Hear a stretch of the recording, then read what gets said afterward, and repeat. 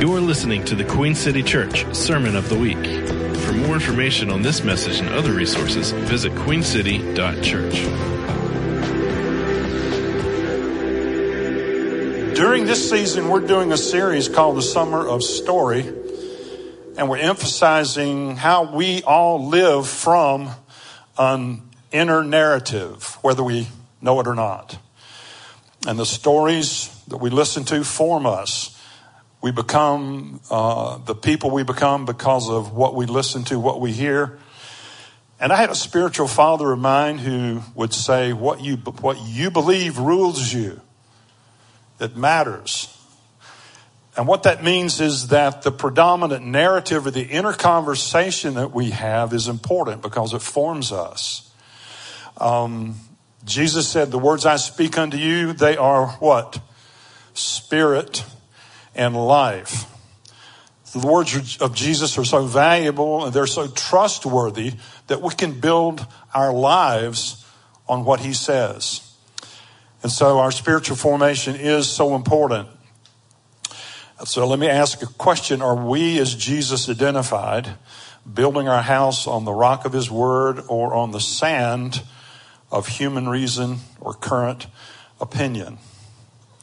Is our spiritual formation coming from honoring the scriptures or from sources that will not sustain, will not enable us to live abundant lives? So I want to welcome John Mark this morning. He's going to share with us, and I know it's going to be really good. Thank you. Hey, how are you? You're good. You're good. That's good that you're good. Yeah, so we're doing this whole series on story. And I know story has been a little bit of I guess you might call it a buzzword over the last few years in church and culture in general. And I think that's for a very specific reason. I think that we are currently living in what you might want to call a meaning crisis. And I'll talk more about that next month when I continue sort of maybe the sister message to the one that I'm trying to bring today. But there's a very specific reason we're talking about story. It's not just the buzzword or the thing to say. Let's jump in, all right? The title of this message is called Invisible Ink. I stole this title from one of my favorite books on writing, which is also called Invisible Ink. All right.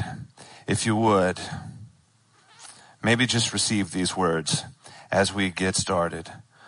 The story of God is being written even as we speak. And you have a role to play in it. You don't have to be famous.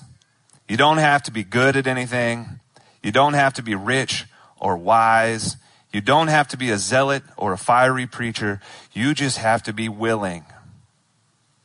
I believe the kingdom of God is and has been moving in your own quiet life for some time. It just takes time to learn how to see it. But if we're willing to become disciples of Christ, then we can learn over time to recognize the invisible movements of God in the seemingly common spaces that we occupy. But it all begins with a simple command. Change your mind, for the commonwealth of God is already here. If you would, stand up and we're going to read some scripture together. We'll start with Romans 12:2. Should be on the screen. We'll read it together. Do not be conformed to this world, but be transformed by the renewal of your mind. That's a good one. All right, the next one is from Proverbs 4. All right, here we go. Keep your heart with all vigilance, for from it flow the springs of life. All right. And the last one is from Matthew 4. And it's the more traditional version of what I just quoted. Here we go. Ready? Matthew 4:17. Repent, for the kingdom of God is at hand. All right, you can sit down. I'm going to start here And Matthew 13, I'm going to mostly be jumping around Matthew. Matthew, for me anyway, is sort of the spiritual formation gospel, and the parables, especially in a series of story, is a good place to start. I'm going to start here in Matthew 13:31.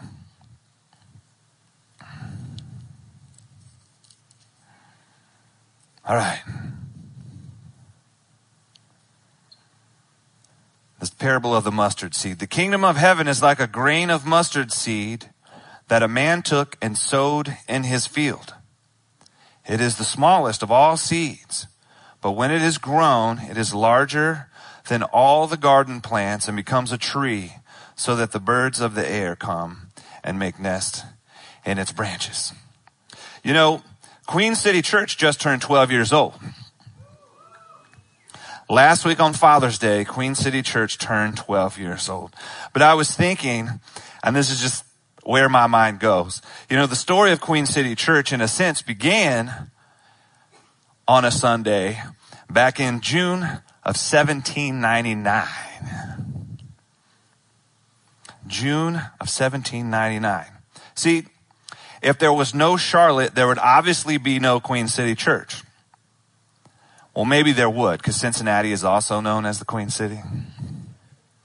But it would be a name alone. There would be no us. My parents, I believe, met in Charlotte. I was born in Charlotte. I grew up in Charlotte. I met my wife in Charlotte. We had our children in Charlotte. Most of our closest friends live here, or did at one time. I've often wondered who I would be if there was no Charlotte. Would my family exist? Would I even exist if there was no Charlotte? When you think about the billions of tiny coincidences that had to happen for you to exist, it's mind-blowing. The fact that you're here at all is an overwhelming privilege, a miracle in and of itself. Think about this. I know this sounds stupid, but I promise I'm going somewhere. How many parents do you have? 2. You can repeat back to me. That's easy. How many parents do you have? How many grandparents do you have? How many great-grandparents do you have? 16. Math gets shaky the further along you go, I can tell. How many great-great-grandparents do you have? 32. How many great-great-great-grandparents do you have? 64. How many great-great-great-great-grandparents do you have? 128. I'm trusting you on the math here. It's great. Okay. I think 1,000 years is like 40 generations. Do that 40 times. And think about how many human beings had to make decisions for you to be here. If your great-great-great-great-great-grandmama and your great-great-great-great-great-granddaddy didn't decide to go to that barnyard dance,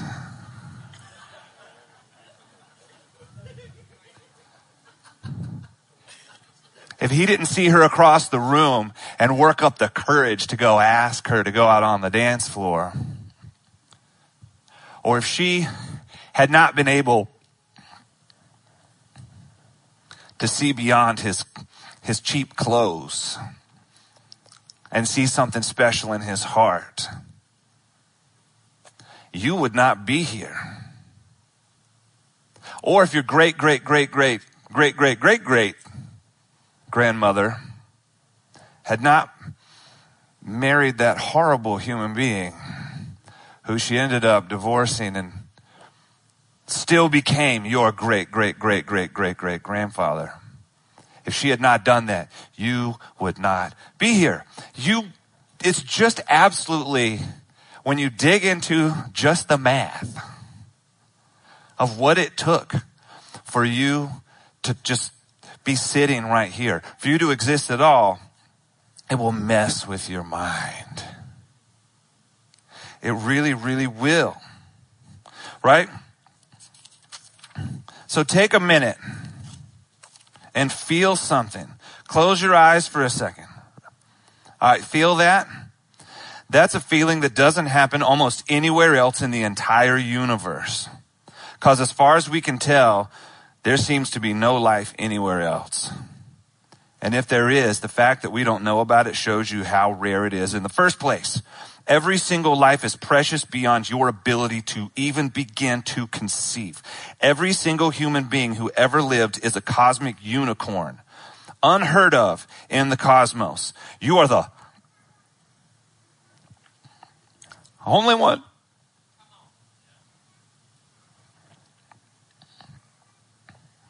You are the only one of your kind, the first and last you. And that's not just like some kind of like encouragement speech. That's not just inspirational talking. That's like 100% true, both spiritually and naturally, by science and by Jesus. You are like solid gold. All that to say, without Charlotte, there would be no me, and maybe no you, and definitely no us. And Charlotte in some ways began on that Sunday afternoon in 1799 because a teenage boy named Conrad Reed decided to skip church and go fishing. Does anybody know this story? He didn't catch any fish that day, but he did stumble upon a yellow rock the size of a football. He took it home to his father, John, who was also excited to see the metallic stone. It was not only pretty to behold, but as Conrad had noticed, it was not only pretty to behold as Conrad had noticed, but was also quite heavy for its size. And so John thought it would make a very useful doorstop on humid summer afternoons like the one we have today. So the 17-pound gold nugget sat on John Reed's porch for 3 years as a doorstop. 17-pound gold nugget sat on John Reed's doorstop for 3 years. That tells you something about John Reed. It also tells you something about everyone else in town.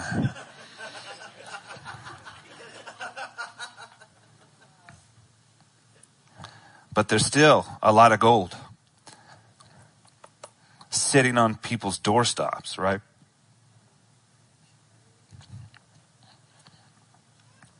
Until 1802, when a jeweler from Fayetteville identified the rock as a large gold nugget. He told John Reed to name his price. Reed, not understanding the true value of gold, asked for what he thought was the hefty price of $3.50, which even back then was only a week's worth of wages. Not long afterward, people began to come from all over the world in search for gold in what is now the greater Charlotte area. Of course, a few years later, after gold was discovered in California, many left, but a lot of them stayed and helped develop industries that would help make Charlotte into what it is today. Had Conrad not gone fishing that day, you and I might not even know each other. I might not even exist. But John's rock told a story. And if you'll notice, it told a different story to different people. To Conrad, it was pretty. To John, it was useful. To the banker, it was profitable. But to millions of us here today, it's the reason we have a city. When you leave here today, look down Tryon or I-77 and see the buildings uptown and ask yourself, is this the fruit of John Reed's story? Stories have a way of moving from the invisible world into the physical world. They shape our inner reality in a way that causes us to lean on the outside world. The stories you tell yourself produce actions, and they influence even subconscious micro decisions that over time have an accumulating effect. This long-term effect we like to call fruit. Let me tell you another kind of cheesy story, but it's true. All right. So I had these friends. Many of you may know I'm a musician, a songwriter, and I have friends who write songs and perform. And I had these friends who, they're in a rock band, and they got this opportunity to open up for some youth group, sort of more mainstream worship type stuff. And they were playing these very large arenas, and the people looked at them like they were insane. Right? They obviously didn't fit. They're more of a rock band. They wanted to be playing with the Killers and Kings of Leon, and they were opening up for, I'm not going to say, right? And the crowd, every night the crowd looked at them like they were dumb. And what happened is they would walk out and they would not give their best because they thought nobody here cares. But one night they had a little conversation in the green room, and one of the guys says, there's 4, 5, 6,000 people here. All we need is 100 people to connect with us. And we've had a valuable night, but we will never see or hear or know that they're there because most people don't want us here or don't care. So what we have to do is we have to tell ourselves a story that makes us perform in a way to where those 100, 200, 300 people who we will never know connect to our music. Because if we don't like what we're doing, even those very small group of people who are interested in what we're doing are not going to connect. So they said, okay, we are going to start pretending that our hero, Bruce Springsteen, is in the room every single night. Because if your hero walked into the room, it wouldn't matter if the crowd was responding or not. You were going to give your best, right? And over the years, they had more and more opportunities. And I think often because of their philosophy towards what they do every night, they were going to serve the audience to the best of their ability every night, no matter whether or not the audience was responding or seemed to care. Over the years, they had bigger and bigger opportunities. And then at one point, they ended up opening up for a very, very popular pop star. And this pop star was playing Madison Square Garden. And a young lady made her way onto the guest list because it was her favorite singer. And she got on the guest list because her dad happened to be a very important singer who pulled some strings to get her on the list. And he decided to show up and see the show. And obviously, his name was Bruce Springsteen. So as cheesy as it sounds, it's 100% true. They decided to tell themselves a story. And they acted out that story every single night. And not just because of this story, but also because of this story that they told themselves. At one point, the story became a reality. They pretended that Springsteen was in the room every night, and then at one point, he was actually in the room.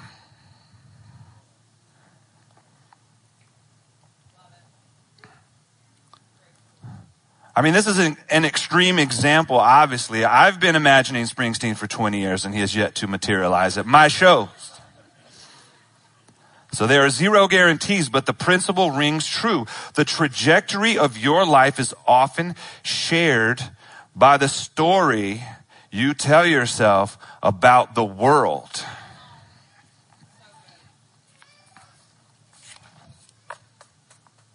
I've got a sniffle, I'm sorry. There you go. Okay, just for a second here, let me talk a little bit about spiritual formation before I continue. Whether or not you know it, we are all being shaped. Paul says in Romans 12:2, we just read it, do not be conformed to this world, but be transformed by the renewal of your mind. We are all being formed all the time. It never really stops. Certainly there are more formative moments and seasons, but it never really ends. You are always in the process of becoming. This process is guided by a number of factors and forces. Some of these forces are out of your control, but some of them are in your control. As I see it, good spiritual formation includes taking responsibility for the things we can control and allow them to be guided by the words and presence of Jesus in a way that shapes the inner life. One way we can take some control over our inner life is to begin to take responsibility for our story. Your story is what you tell yourself about the world. It's your inner dialogue. It's the way you talk about yourself when you're not listening. It's the way you think about the people in your world and the way you think about God.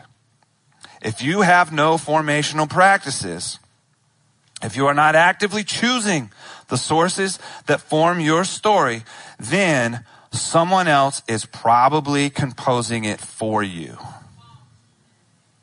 And whoever it is might not have your best interest in mind. That's a hard thing to hear, but it's true. And if we're not here to talk like this, then what else are we here for? Well, we're here for a number of reasons. But most of us assume that our thoughts belong to us and that we're thinking them independently.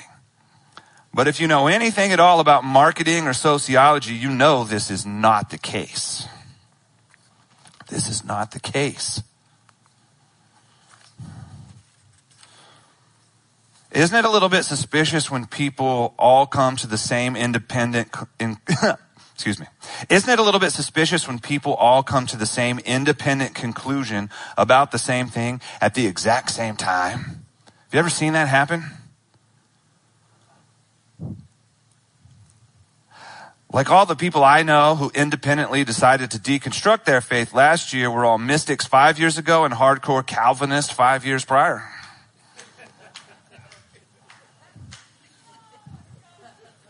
They didn't do it together. They just did it independently at the same time. Or have you ever noticed how people who live in the same area will often share opinions but differ from people like themselves who live in another area? Like, why are most 25-year-olds in Tulsa, Oklahoma super conservative, but most 25-year-olds in Madison, Wisconsin are super liberal? You begin to see this kind of thing as you travel the world. You meet people who are hilariously the same, who have hilariously different opinions from each other based simply on geography, or when they were born, or where they went to school.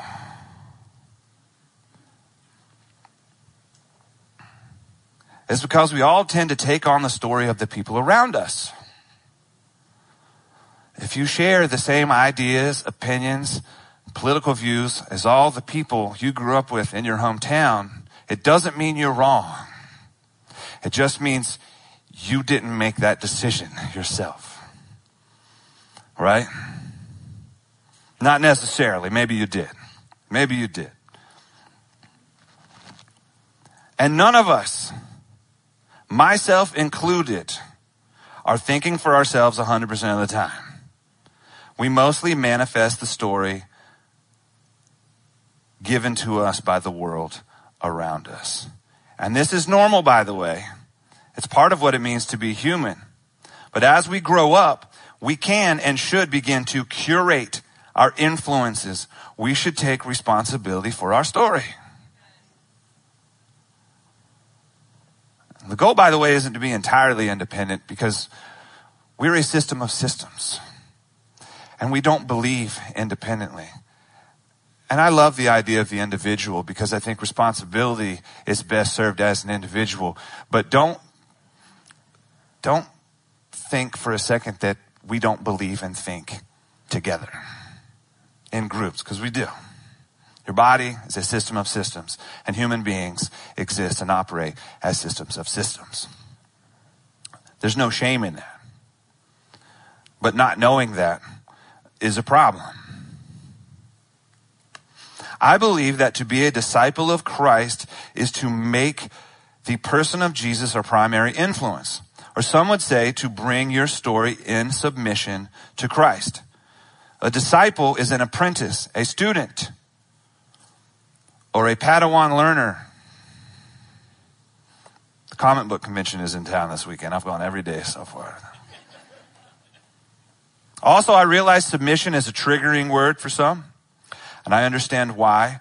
But the truth is, as Brother Dylan says, you got to serve somebody. See, you will submit to something or you will submit to something else. The real choice is not if, but who. So either you choose your Lord or your Lord will be chosen for you. So who is the Lord of your story? Will you submit your story to culture and marketing? Will you submit it to your appetites and ambitions? Will you submit it to your trauma and anxiety? Or will you serve somebody else?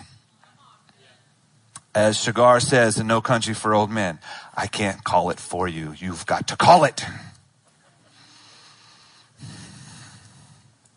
But what am I calling it for? Everything. Let's read another parable. Is this cool? Let's jump back to earlier in Matthew 13 and read chapter 13:1. I realize I've over-prepared. So I'm going to fast forward because I think that church before 12 is a virtue. Anything that happens after 12 is all man-made. Everything before noon is God. Not true, but everything before noon has potential to be God. Everything after noon has potential to be something else. The parable of the sower. 13:1, and then jump down to like 13:3. A sower went out to sow, and as he sowed, some seeds fell along the earth, and the birds came and devoured them. Other seeds fell along rocky ground, where they did not have much soil, and immediately they sprang up, since they had no depth of soil. But when the sun rose, they were scorched. And since they had no root, they withered away. Other seeds fell among thorns, and the thorns grew up and choked them. Other seeds fell on good soil and produced grain, some 100-fold, some 60, some 30. He who has ears to hear, let him hear. And his disciples did not apparently have ears to hear, so he had to explain it to them. And he did so in 13:18. Hear then the parable of the sower. When anyone hears the word of the kingdom and does not understand it, the evil one comes and snatches away what has been sown in his heart. This is what was sown along the path. As for what was sown on the rocky ground, this is the one who hears the word and immediately receives it with joy, yet he has no root in himself, but endures for a while, and then tribulation or persecution arises on account of the word. Immediately he falls away. As for what was sown among thorns, this is the one who hears the word, but the cares of the world and the deceitfulness of riches choke the word, and it proves unfruitful. As for what was sown to good soil, this is the one who hears the word and understands it. He indeed bears fruit and yields, in one case 100-fold, in another 60, and in another 30. What he's saying is everyone has different kinds of fruit there. Maybe just don't look at the 100-fold person all the time on Instagram if you're a 30 or a 60. It's Jesus. But have you noticed, obviously there are 4 types of soil. The soil of misunderstanding, the soil of trouble, the soil of anxiety, the cares of the world, the deceitfulness of riches, and then the good soil. Have you ever realized, I used to read this and think, these are 4 different types of people. And then I realized that all 4 soils are in me. We all misunderstand. We all face tribulation and trouble. We all have anxiety and face lack in our lives. But maybe we all possess good soil too. So initially it seems like Jesus is talking about different people, but I don't think he is necessarily. I think as usual, he's talking about us. We always think he's talking about them, but he's always talking about us. So maybe the question is, what type of soil are you choosing? What defines your story? Is your primary story one of misunderstanding? Are you one of those people who can't engage in something if you don't feel like you can know the end from the beginning? Do you find this often paralyzes you? How often do you feel like the years have been stolen from you because you've remained paralyzed because you don't understand something enough to get engaged in it? Or is your story defined by your troubles and your trauma? Are you always a victim? Is everything always someone else's fault? Do you ever take responsibility for who you are becoming? Or do you leave that to everybody else? Or is your story defined by anxiety and fear? Are you a survivor? Nothing is enough, so you got to have more. You need that promotion. You need that big break. But then one day you look back and wonder how much you missed out on because you were running after the next thing. What kind of soil are you cultivating? What's the fruit of your life? Is it love, joy, peace, patience, kindness, generosity, self-control, dependability, gentleness? If not, then what soil are you living from? Gentleness is a fun one, by the way. I like the gentle churches. Do you know the fruit of the Spirit is gentleness? Do you know the fruit of the Spirit is dependability? Do you know the fruit of the Spirit is generosity? Did you know the fruit of the Spirit is joy? That's a good one. That's a real good one. That's one we forget about a lot. Sometimes you feel like to serve the Lord means you got to be frustrated all the time. Got to be mad at all those sinners. Kind of like those people I had it out with protesting the comic book convention yesterday. It's probably not the right thing. I told them they were driving people away from God and that it made them feel righteous, but they're actually being used as tools of the devil. And maybe I was out of line, but they were gone when I came back out to eat lunch. But I was just thinking, like, maybe you mean well with your big signs telling everyone who's going to the comic book convention that they're going to hell. It's like, but is this effective? Even if you're right in your opinion, like, does this work? Have you ever stopped to think, is this working? Or maybe I should buy a ticket and go in and, like, get to know some of the cosplayers and find out what motivates them and show them the love of God in another way besides screaming at them on the sidewalk. And I just, entirely ineffective if you ask me. Of course, someone later on is going to come up and be like, yeah, I came to the Lord by a street preacher.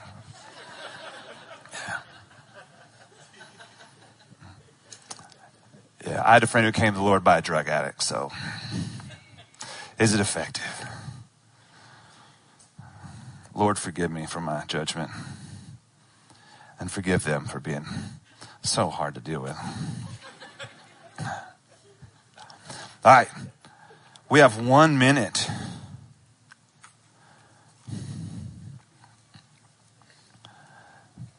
So I'm going to wrap things up this way. First of all, I'm going to say Jesus fully intends for your life to produce good fruit. We just don't always understand what that fruit is. The kingdom of God is righteousness, peace, and joy in the Holy Ghost.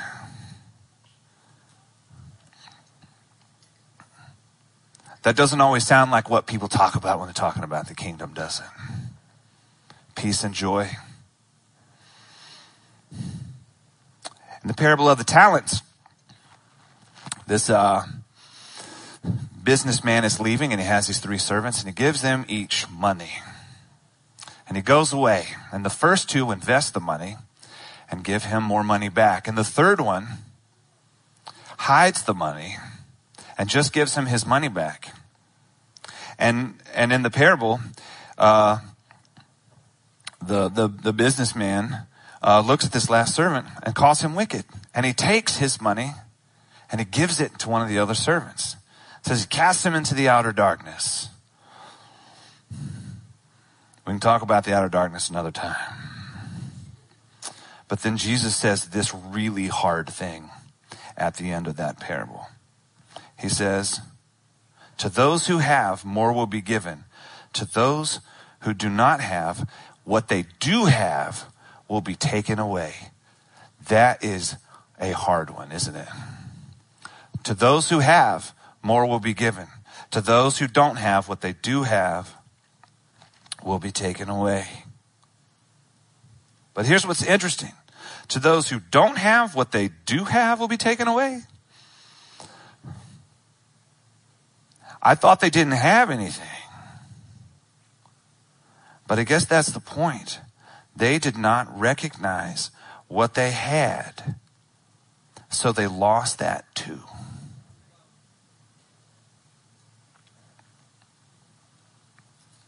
In life, lack is a real thing. Lack is a real thing. There are people who lack things they actually really, really need. And many of us go through seasons where we're missing out on something that we actually do need. But you cannot afford to live your life from a place of lack. The story of a survivor and the story of a tyrant are the same story. Neither have enough. But Jesus wants you, even in your lack, even in your real lack, he wants you to learn how to live from a place of abundance. Let's think back to the story of Charlotte.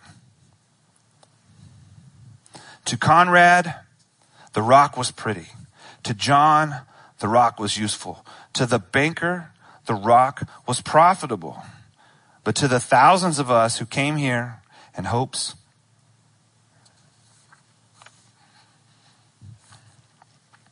of a better life,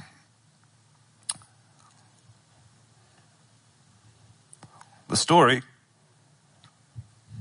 of the rock was transformational. So what if I told you that you are solid gold?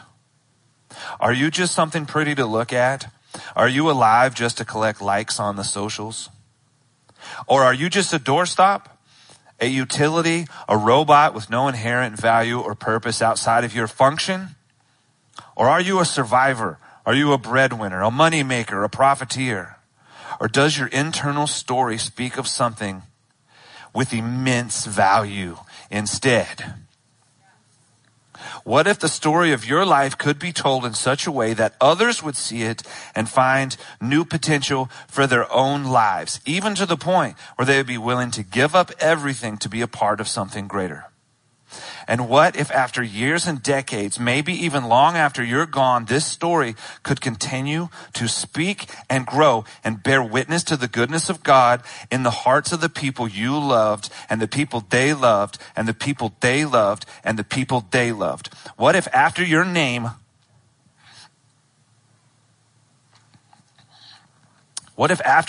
was long forgotten, the waves and ripples of your life could continue to be felt and push up against the shores of people you never met?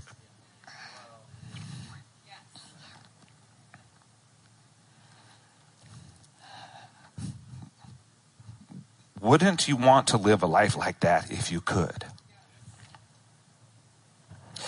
Well, I don't guarantee much, but here's something I do guarantee.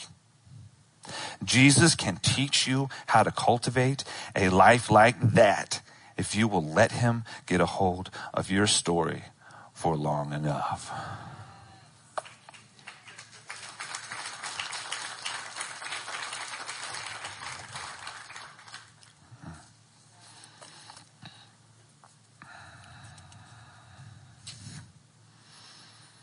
So let's pray. Why don't you stand up?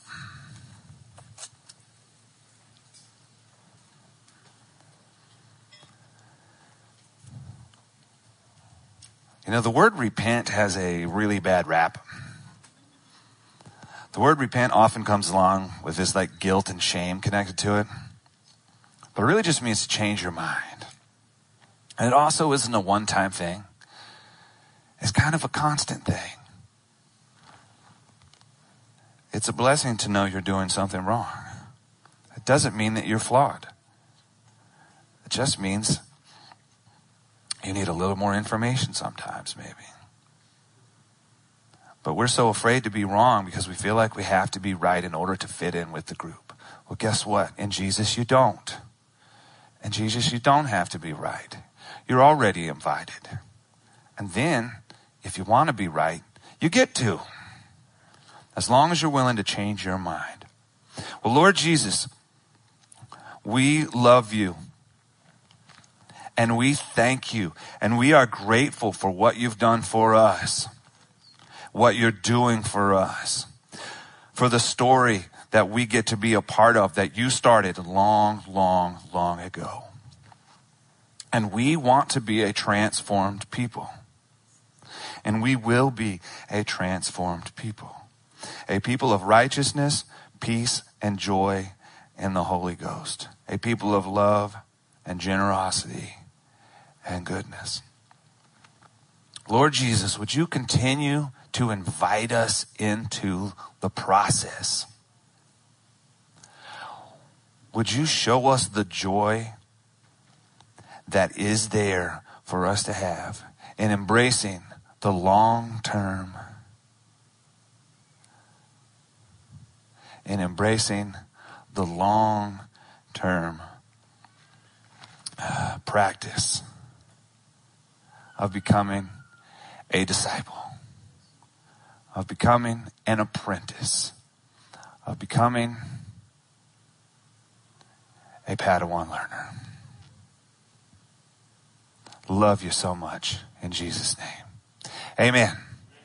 I think we have ministry teams. If you want to get prayer for anything really, maybe this might be a moment for you to think about your story and ask the Lord. You know, a lot of you have lost your story. I know, because I lose mine on a regular basis. A lot of you have lost your story. A lot of you have been entertaining the wrong story. But whatever it is, if you feel like you need to help changing your mind, come up and get some prayer. It'll be good for you. Thank you guys so much. You are dismissed. All right. Thank you guys. You've been listening to the Queen City Church Sermon of the Week. For more information on this message and other resources, visit queencity.church.